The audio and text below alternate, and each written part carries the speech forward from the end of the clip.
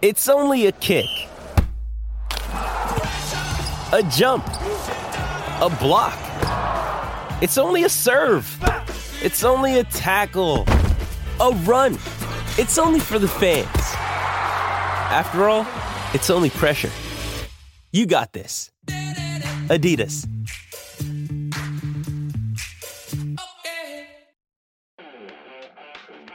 Hello and welcome to the Transfer Window, the podcast that brings you the news before it becomes news, as well as insight and analysis of the beautiful game.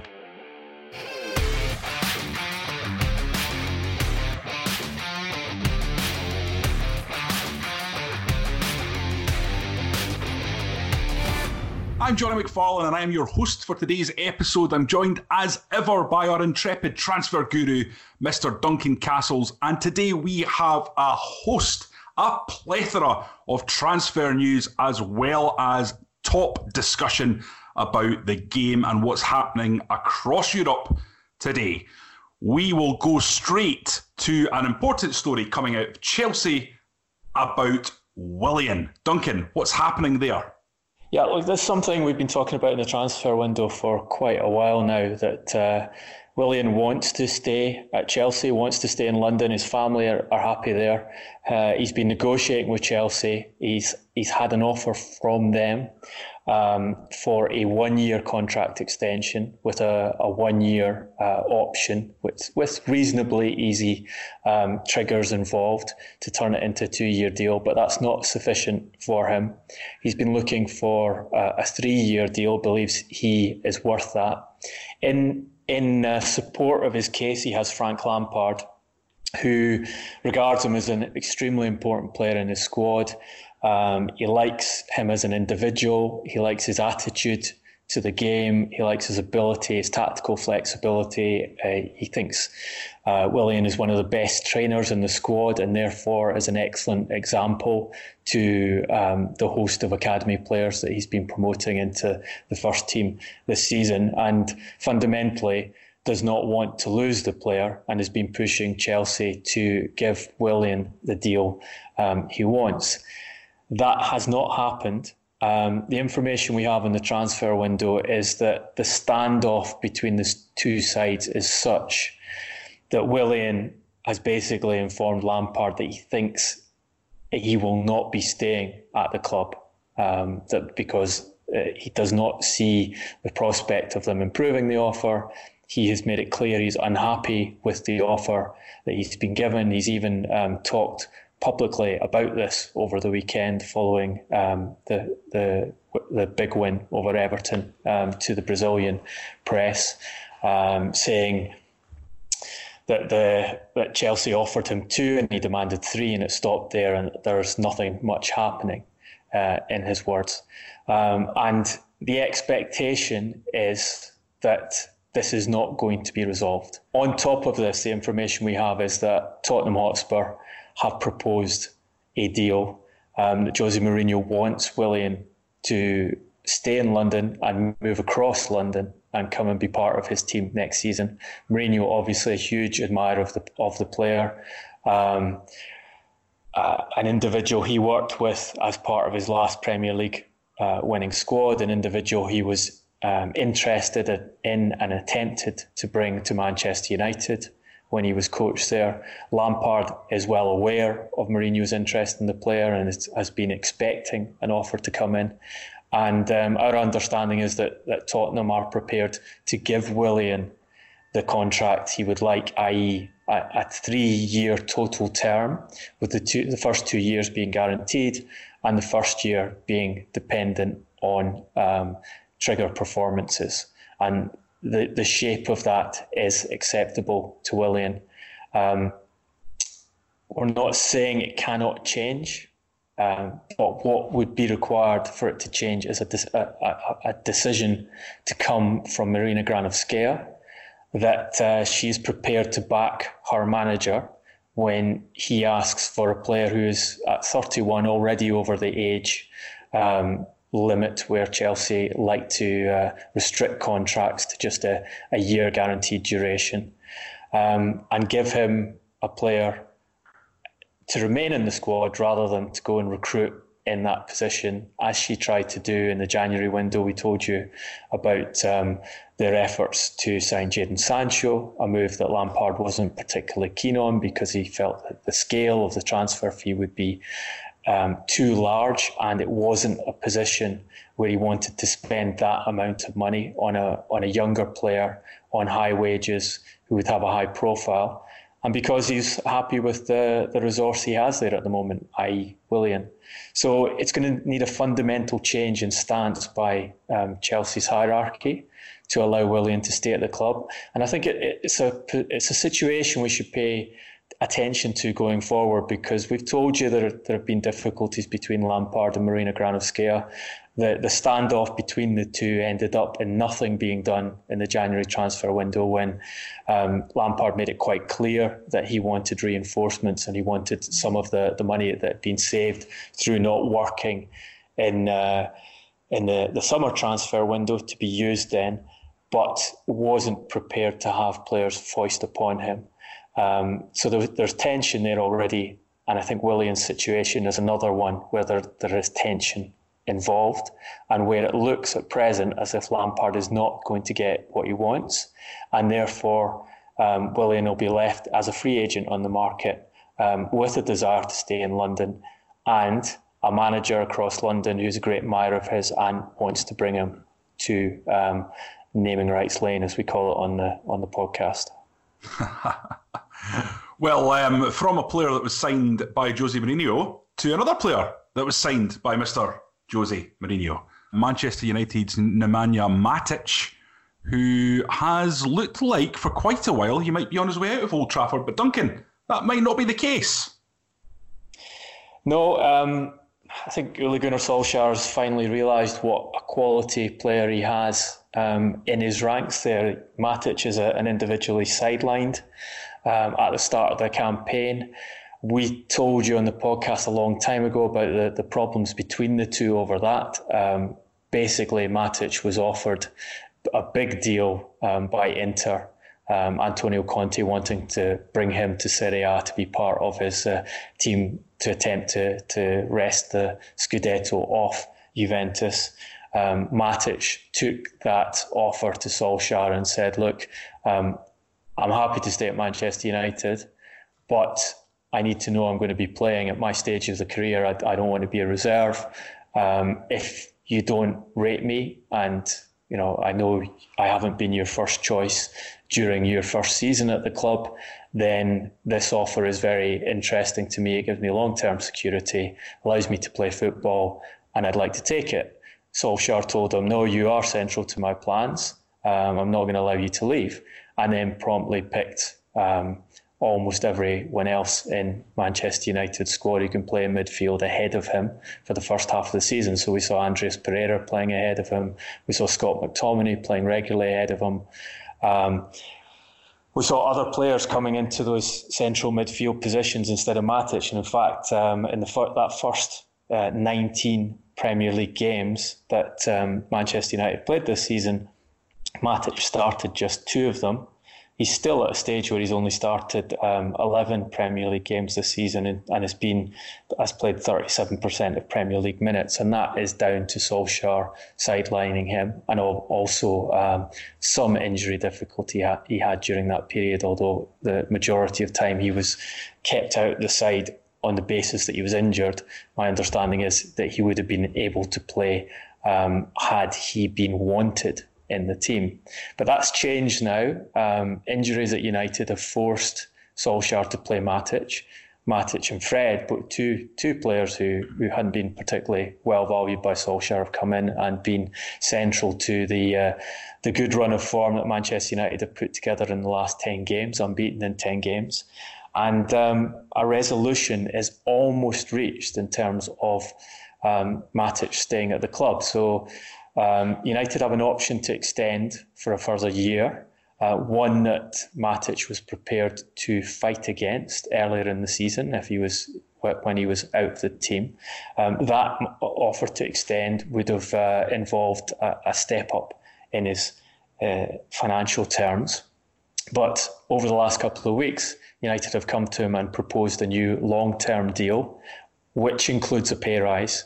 Now, guidance I have from a friend of Matic is that he has not signed that deal as yet, but he is happy with the outlined terms. He's happy that Solskjaer now considers him important to the team, and he's happy that Manchester United want to keep him and are prepared to give him a degree of financial security involved in a long-term contract. So the direction of travel is very much that this new deal should be completely agreed in the coming weeks and signed, and Matic will stay at Old Trafford and stay as an important part of a midfield that's been delivering results for the first time for a long time.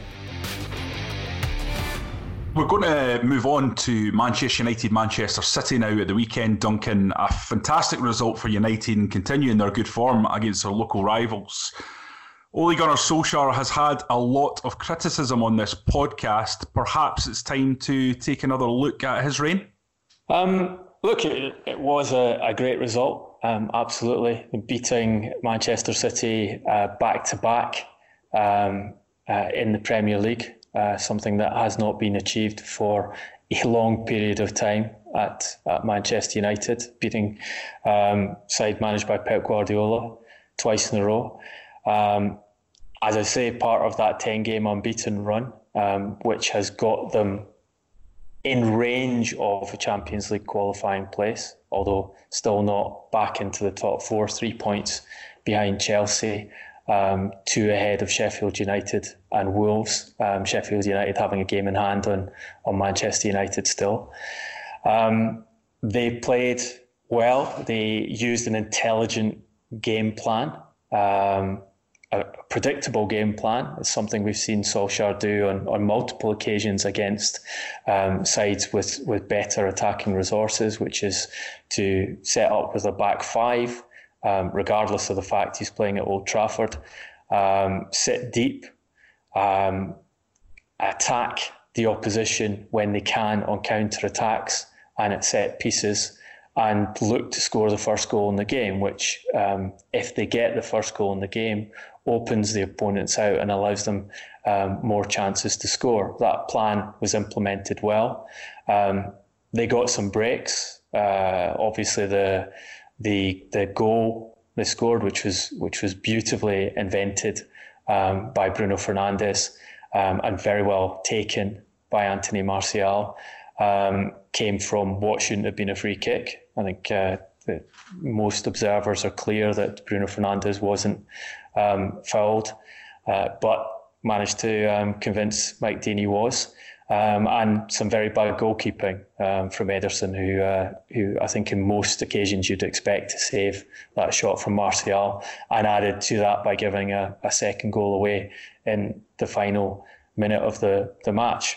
So Solskjaer did what he needed to do, and he's been very good at implementing that game plan. He has obviously no concerns about playing with a back five at Old Trafford, something which would have been anathema to his predecessor, Sir Alex Ferguson. As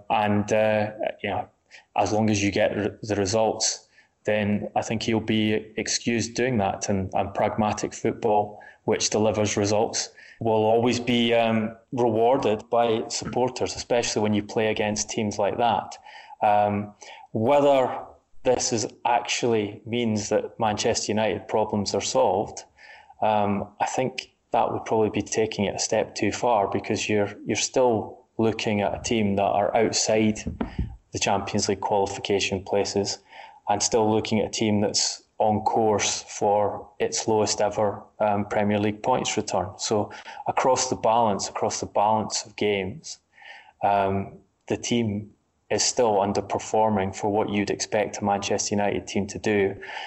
And I think the only reason that they're still in with a chance of qualifying in the Champions League is because their opponents in the Big Six are having, the majority of them, historically bad seasons.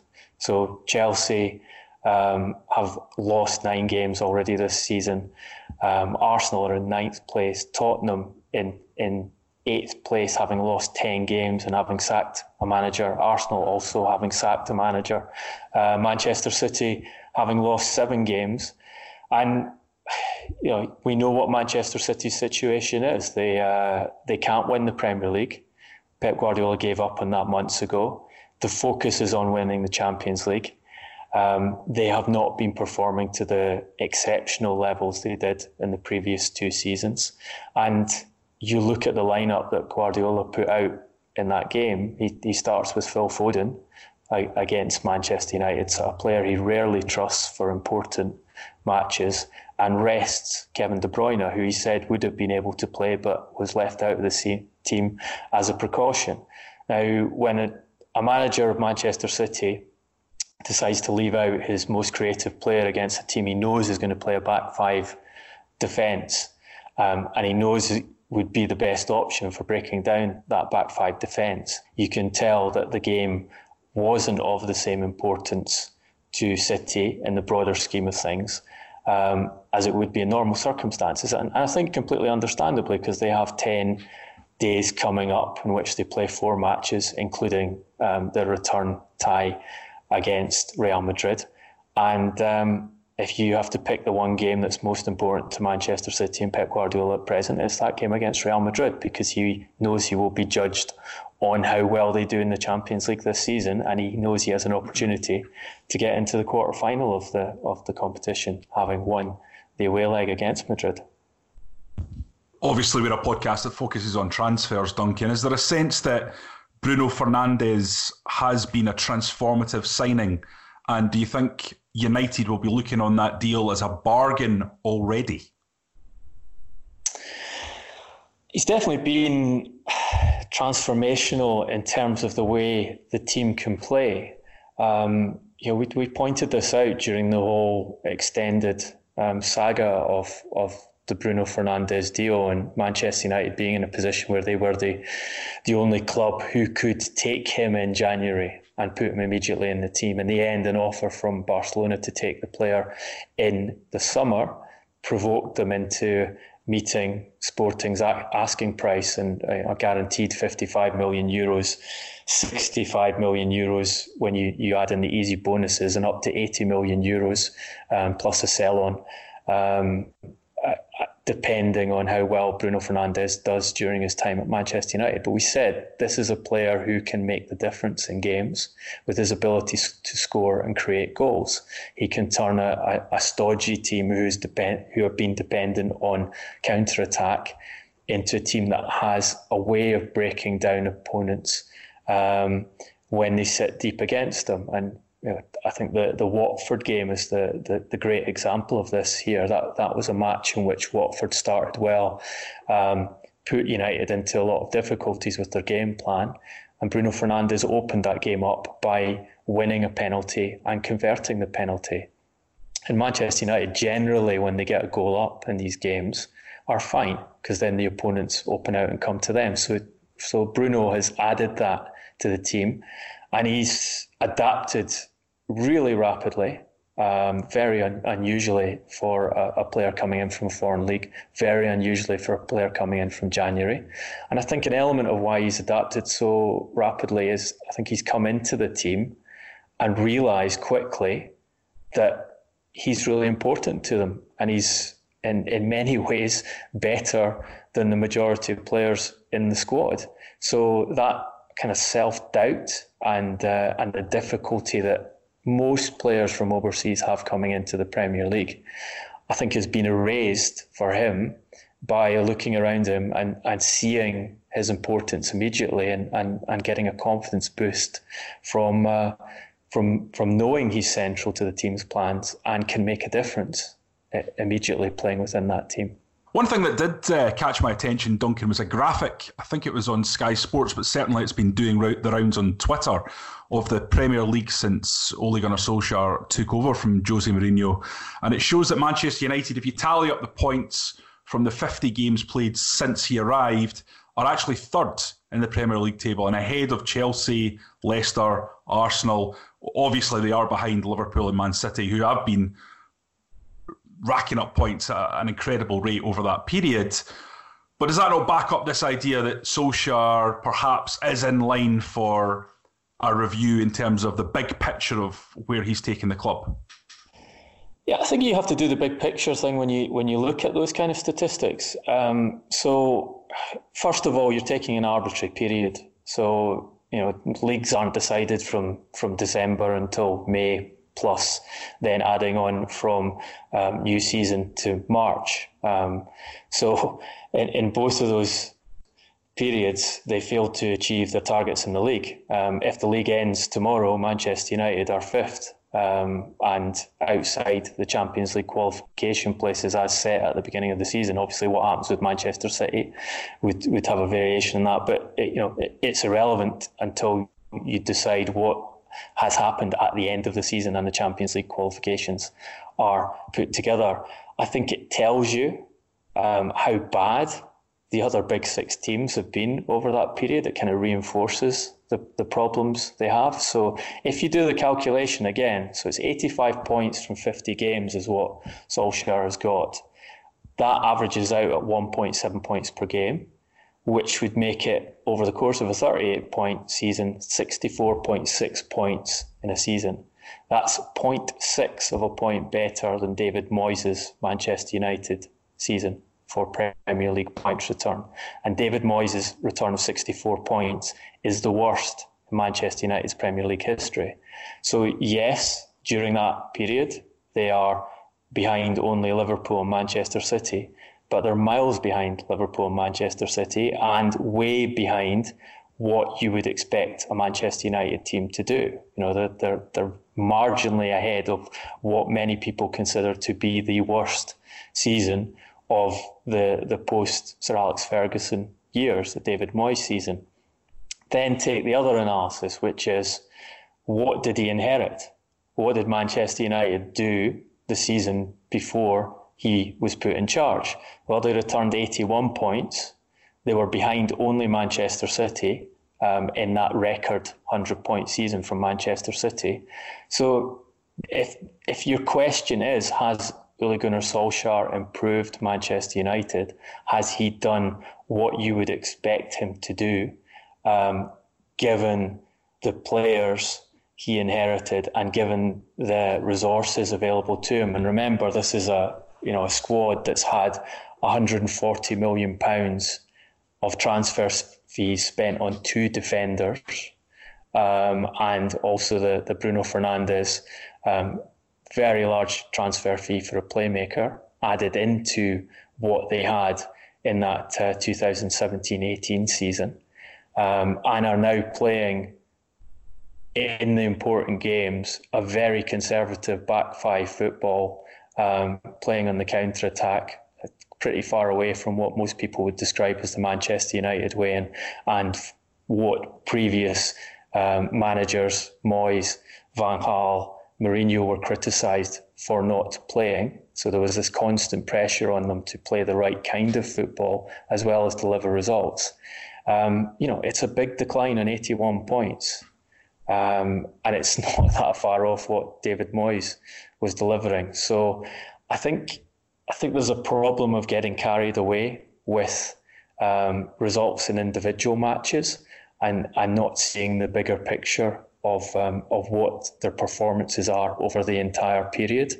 And saying they're only behind Liverpool and Manchester City, well, the target for Manchester United is supposed to be beating Liverpool and Manchester City. That's what the expectation was on the previous managers, was to beat them.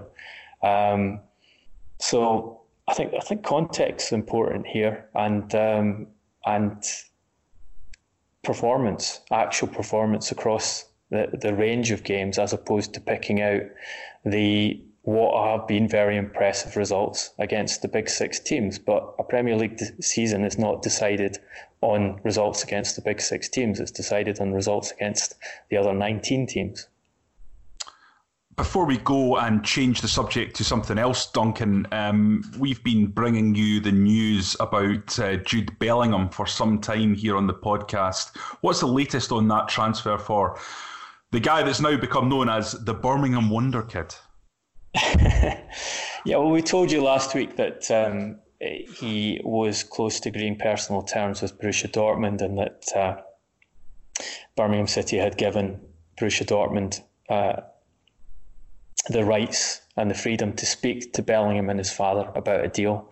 And we predicted that other clubs would now have to make their offers to try and better those proposals from Germany and from elsewhere. I think what we've seen this week is Manchester United coming back in again. In January, we told you of their £25 million offer for the player that was rejected by the player and his father because they felt the development path wasn't right for him at Manchester United. Bellingham yesterday went to the Carrington training ground for talks and to be shown around the training ground. So you see Manchester United now having a third attempt to sign this player and to convince him that the right career move is to come to Old Trafford and be part of Solskjaer's rebuild. They'll be selling him the story of we promote youth, we put young players in the first team, we'll give you the opportunity to play. And we'll see what his decision is, whether he can be convinced, having rejected United on a couple of occasions already, that Manchester United is the best place to further his career, or whether he follows that route that players like Jadon Sancho have done and go to Germany for a couple of seasons to experience another league, a different kind of football, train in a different environment, probably have a better chance of getting regular first team football, or take up an offer from elsewhere, because this has now got to the stage where the majority of the biggest teams in European football are not only just watching the player, they're trying to decide whether how much he is worth and whether they can put together an offer which convinces him that they are the right place for him to go after he leaves Birmingham City. City will sell. Probably you're looking at a fee of £30 million, and City would prefer to retain him for a year before allowing him to leave to whichever club he goes to. But we're in the auction stage, and the determiner of the auction is actually the player and his father. They'll decide where they want to go, because we now know that the transfer fee that Birmingham City want is going to be matched, and that the player will move on. But where he moves on depends on who sells the best case to him.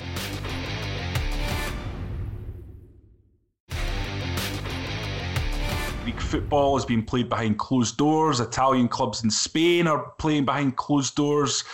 It's quite a mess at the moment, and the ramifications could be absolutely huge. Where do we stand, do you think? Well, if we're talking about the Premier League and we're talking about football in the UK, the Department of Culture, Media and Sport held a meeting with the organisers of not just football but all the major sports in the UK yesterday to discuss strategy and give advice on what they should do. They came out with a statement saying that based upon the current scientific advice from the government's medical experts, there is no rationale to close or cancel sporting events as things stand. We will remain in regular dialogue with sports governing bodies and broadcasters, ensuring they are in receipt of the most up-to-date guidance from the health authorities. I think it's interesting they mentioned broadcasters there, because the information coming out of that meeting was that part of the concern was how much it would cost broadcasters if, for example, the Premier League was to follow the route that Serie A has taken, and is taken under pressure from players. This should be emphasised that Serie A was trying to continue playing games, and they were trying to do it behind closed doors. And eventually, the Italian Footballers Association said, "We don't want to do this anymore, and the leagues have to be stopped." They put a statement out, I think on Monday, saying it's dangerous to travel from and to the danger zones. It's dangerous to play football. It's dangerous to embrace each other. The teams, unfortunately, are going out onto the field today due to those who don't have the courage to decide that football can't be an exception against the coronavirus. So ultimately in Italy, the players stopped the sport. I have the feeling that we are not going to see Premier League football for too much longer in England. I think at minimum we're going to end up with closed doors football, but probably we're going to end up with a suspension as happened in Italy. And it might well be that it's the players ultimately who put the pressure on the clubs to say, we don't want to take the risk anymore. Obviously, spread of the coronavirus in the UK is not as severe as it is in Italy as yet. But as yet is the I think the key element here. It doesn't look like any of the European countries have got a strong handle on controlling the spread of the disease, and the countries that have been hit hardest by it, Italy and France, have already taken the most severe action on football. You see, as you said, in the Champions League, we have the Spanish clubs who have Valencia have been drawn against Atalanta, an Italian club who are based in what was the one of the quarantine zones in Italy. Italy is now, as of today, the entire country is a quarantine zone. But that game between Valencia and Atalanta was decided by the Spanish authorities would be played behind closed doors. Sevilla playing Roma, another Italian club, in Europa League this week. That is to be behind closed doors. Paris Saint-Germain, Dortmund in the Champions League this week. The French authorities determined that should be behind closed doors, and they have, on the guidance of the French sports minister, they've made all top flight football matches behind closed doors or with a maximum attendance of 1,000 people until 15th of April. When DCMS, Department of Culture, Media and Sport, were discussing it, they apparently asked the broadcasters to come back and give them guidance on how much it would cost them, the broadcasters, if they were to make all Premier League games available on free TV, or to prevent them from being broadcast in pubs, because one of the concerns is if you make the games closed doors, then the fans do what you normally do if you can't get a ticket for a match, and you go and watch it with friends in the pub rather than watching at home. Now, if you're watching with friends in the pub and you have large crowds in the pub, then the question is that any safer than having large crowds in the stadium? So do you then have to ban football from pubs as well as from stadia going forward to get the health benefits and to try and slow down the spread of the virus? I don't see that there's a coherent answer here, and I think the authorities are pretty much just holding back the tide on sports until they're forced to act by governments and or by participants, as happened in Italy with the players saying we don't want to take this risk anymore, and essentially threatening to go on strike if Serie A hadn't been suspended.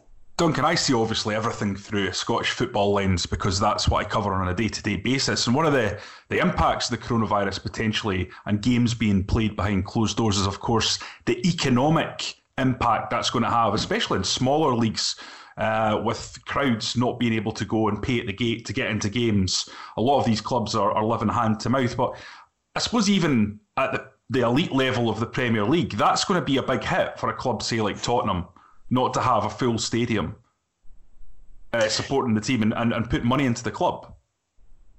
They'll lose matchday revenue for sure. If you go through the accounts of Premier League clubs, the percentage of the revenue that's based on matchday revenue, so tickets and sales of food and drink during the games, is not as high as you would get in the kind of clubs you're talking about. They can definitely afford to take a short-term hit on not having matchday revenue, but there's questions of what happens with the competition when you have, as we already have, Champions League games where one side plays in front of their home supporters and the other side, PSG and in Valencia in this example, having to play behind closed doors, then you've essentially deleted a big chunk of home advantage. Imagine the protests from Liverpool if they were asked to play their second leg against Atletico, being a goal down from the first leg behind closed doors because of coronavirus. Justifiably they would say, well, Atletico had the advantage of playing in their home stadium and they had the advantage of the pressure being put on the referee by their fans, and Klopp complained aggressively, the players complained aggressively about the way Atletico had played in that match, and Klopp said that he had to take Sadio Mane off at half time because he was scared he was going to get sent off because the Atletico players were trying to cajole him into a second yellow card, and obviously the crowd have an impact on that. So Atletico had their advantage. You take away the famous Anfield advantage for the second leg. Liverpool get knocked out of the Champions League in a quiet stadium by a team playing tactically defensive football. We know Simeone will play, and that's the European Cup holders lose their trophy based on an unfair disadvantage in the second leg. That's one issue. You've got the questions for the Premier League is once you start, and for all these leagues, is once you start suspending play, where do you put the games? When are you able to restart? So in Italy, they're saying until April 3rd, but I don't know if there's any real understanding or expectation that they will be able to restart on April 3rd. It will be a hope that the virus is under control by that stage, and the quarantine restrictions through the country have been lifted, and it's safe to gather people in stadiums again and to play football matches. But there can't be any guarantee of that. So then what do? Do you scrap the season? Do you end the season at the current point and say title goes to Juventus because they're top? Champions League places go to the teams that are in the top four positions. How can you do that in the Premier League? Okay, you can't take the title. We know that it's Liverpool's title and Liverpool would have to get the title. And if you were to say we cancel this season and we replay it next season, they would rightly protest that they deserve to win it. But what about the Champions League places? They're still open.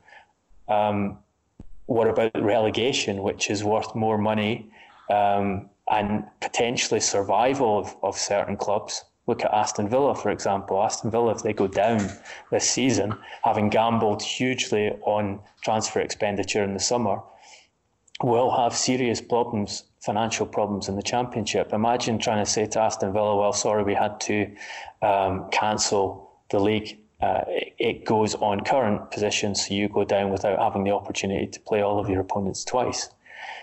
Then there's the other question. Once you start suspending a significant number of games, what happens to the Euros? Because the Euros are supposed to start on June 12th. If you have a month delay of the Serie A season, and that then goes into a Premier League season, do you try and delay the Euros until August or July, or do you have to postpone them for another year? And the thing about this Euros is we're talking about a multi-country tournament with 12 host nations. The chances of all of those host nations being clear of coronavirus by the time the tournament takes place can't be particularly good. And if you were actually trying to design a tournament to spread disease across countries, then UEFA, basically that's what they produced with this multi-country, multi-host city model. It's I don't think we're anywhere near to getting a grip of how significant this could be to sport, to football. And there's another additional element in the UEFA Euro 2020 equation, which is, let's say you do the rational thing and you decide we postpone it for a year. Then Euro 2020 goes into the summer of 2021, which is the year that FIFA want to start their expanded, high-profile, big-money Club World Cup tournament. How do you do a Club World Cup in the same summer as you're playing European Championship? And how do you have the negotiation between FIFA and UEFA over that at a time when relations between FIFA and UEFA are at an all-time low, and they're fighting and competing over access to television rights and to be the governing body of the biggest club competitions? UEFA are fighting to retain control of the Champions League, as we've talked on the podcast many times. FIFA are trying to get as much control over club football as they can. You would have a situation where UEFA are saying to FIFA, please, can you delay your new club tournament because we want to have our international championship that summer, and we can't do the two together. Okay, well, we move on to a little bit of news now. And Duncan, you have some on Southampton and a potential change of ownership. Yeah, this is a story I did for the Sunday Times at the weekend. The information I have is that Southampton have basically been made available for sale by the Chinese owner, Gao Qisheng, who bought 80% of the club in August 2017. There are a number of reasons for this, but I think when we see the financials for Southampton, which they usually release in March, but haven't released as yet this month, we'll see part of the reason why Gao is looking to see what money he can get back for the club. So basically, a number of brokers have been asked to try and source a buyer for Southampton. The idea is to get back the enterprise value, so the purchase price plus the debt that Gao took on when he bought 80% of the club from Katharina Liebherr 2.5 years ago. So you're talking about an asking price of around £250 million. People I have spoken to believe it's very unlikely he'll be able to secure that kind of money, because the last time they made a profit was in the 17-18 season. That was a profit after tax, 28.6 million. But that profit was basically entirely dependent on Virgil van Dijk's then record sale to Liverpool for a centre-back. Also that season, despite Van Dijk's sale, their wage to turnover ratio rose to 74%, which is very high for a Premier League club. They have not bought players well since Gao took over. We think of Southampton as a club that's done a great job of producing talent and then selling that talent on to other Premier League clubs, principally Liverpool. But if you look at the purchases that they've made in recent years, they've had not many hits. They also have a lot of players they've spent good money on and put on good wages who they haven't been able to sell and have had to put out on loan at other European clubs. Guido Carrillo, one example, Wesley Hoot, another. Their plan at present is to try and have a big sale of players in the summer to raise revenue, to try and balance out the books a bit. But I suspect that that's going to be difficult for them to do because clubs in Europe are aware that they have overpaid for these players. They're aware they're on high salaries, and they are aware that that Southampton are basically a stressed seller and will be working in the expectation that they can get significant discounts on transfer fees for these players, or even get Southampton to subsidise wages to get them part of their wage off the books.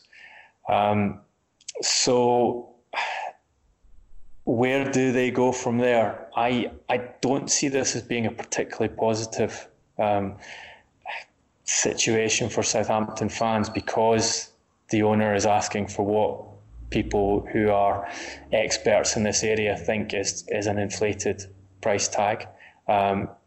If he isn't prepared to bring it down, under pressure to get out of the club. I think it's going to be difficult for them to sell it this summer, which will leave them in a situation where you have Gao, who's changed chief executive, he's changed manager twice. He's let Les Reed, a guy who was very influential in their transfer market business, leave the club during that period. And clearly not having that significant an interest in retaining control of the club. So I think this is a difficult situation for Southampton. And another piece of information I have is that there aren't really that many buyers in the market at present for English football clubs because of the instability over what's going to happen with Champions League.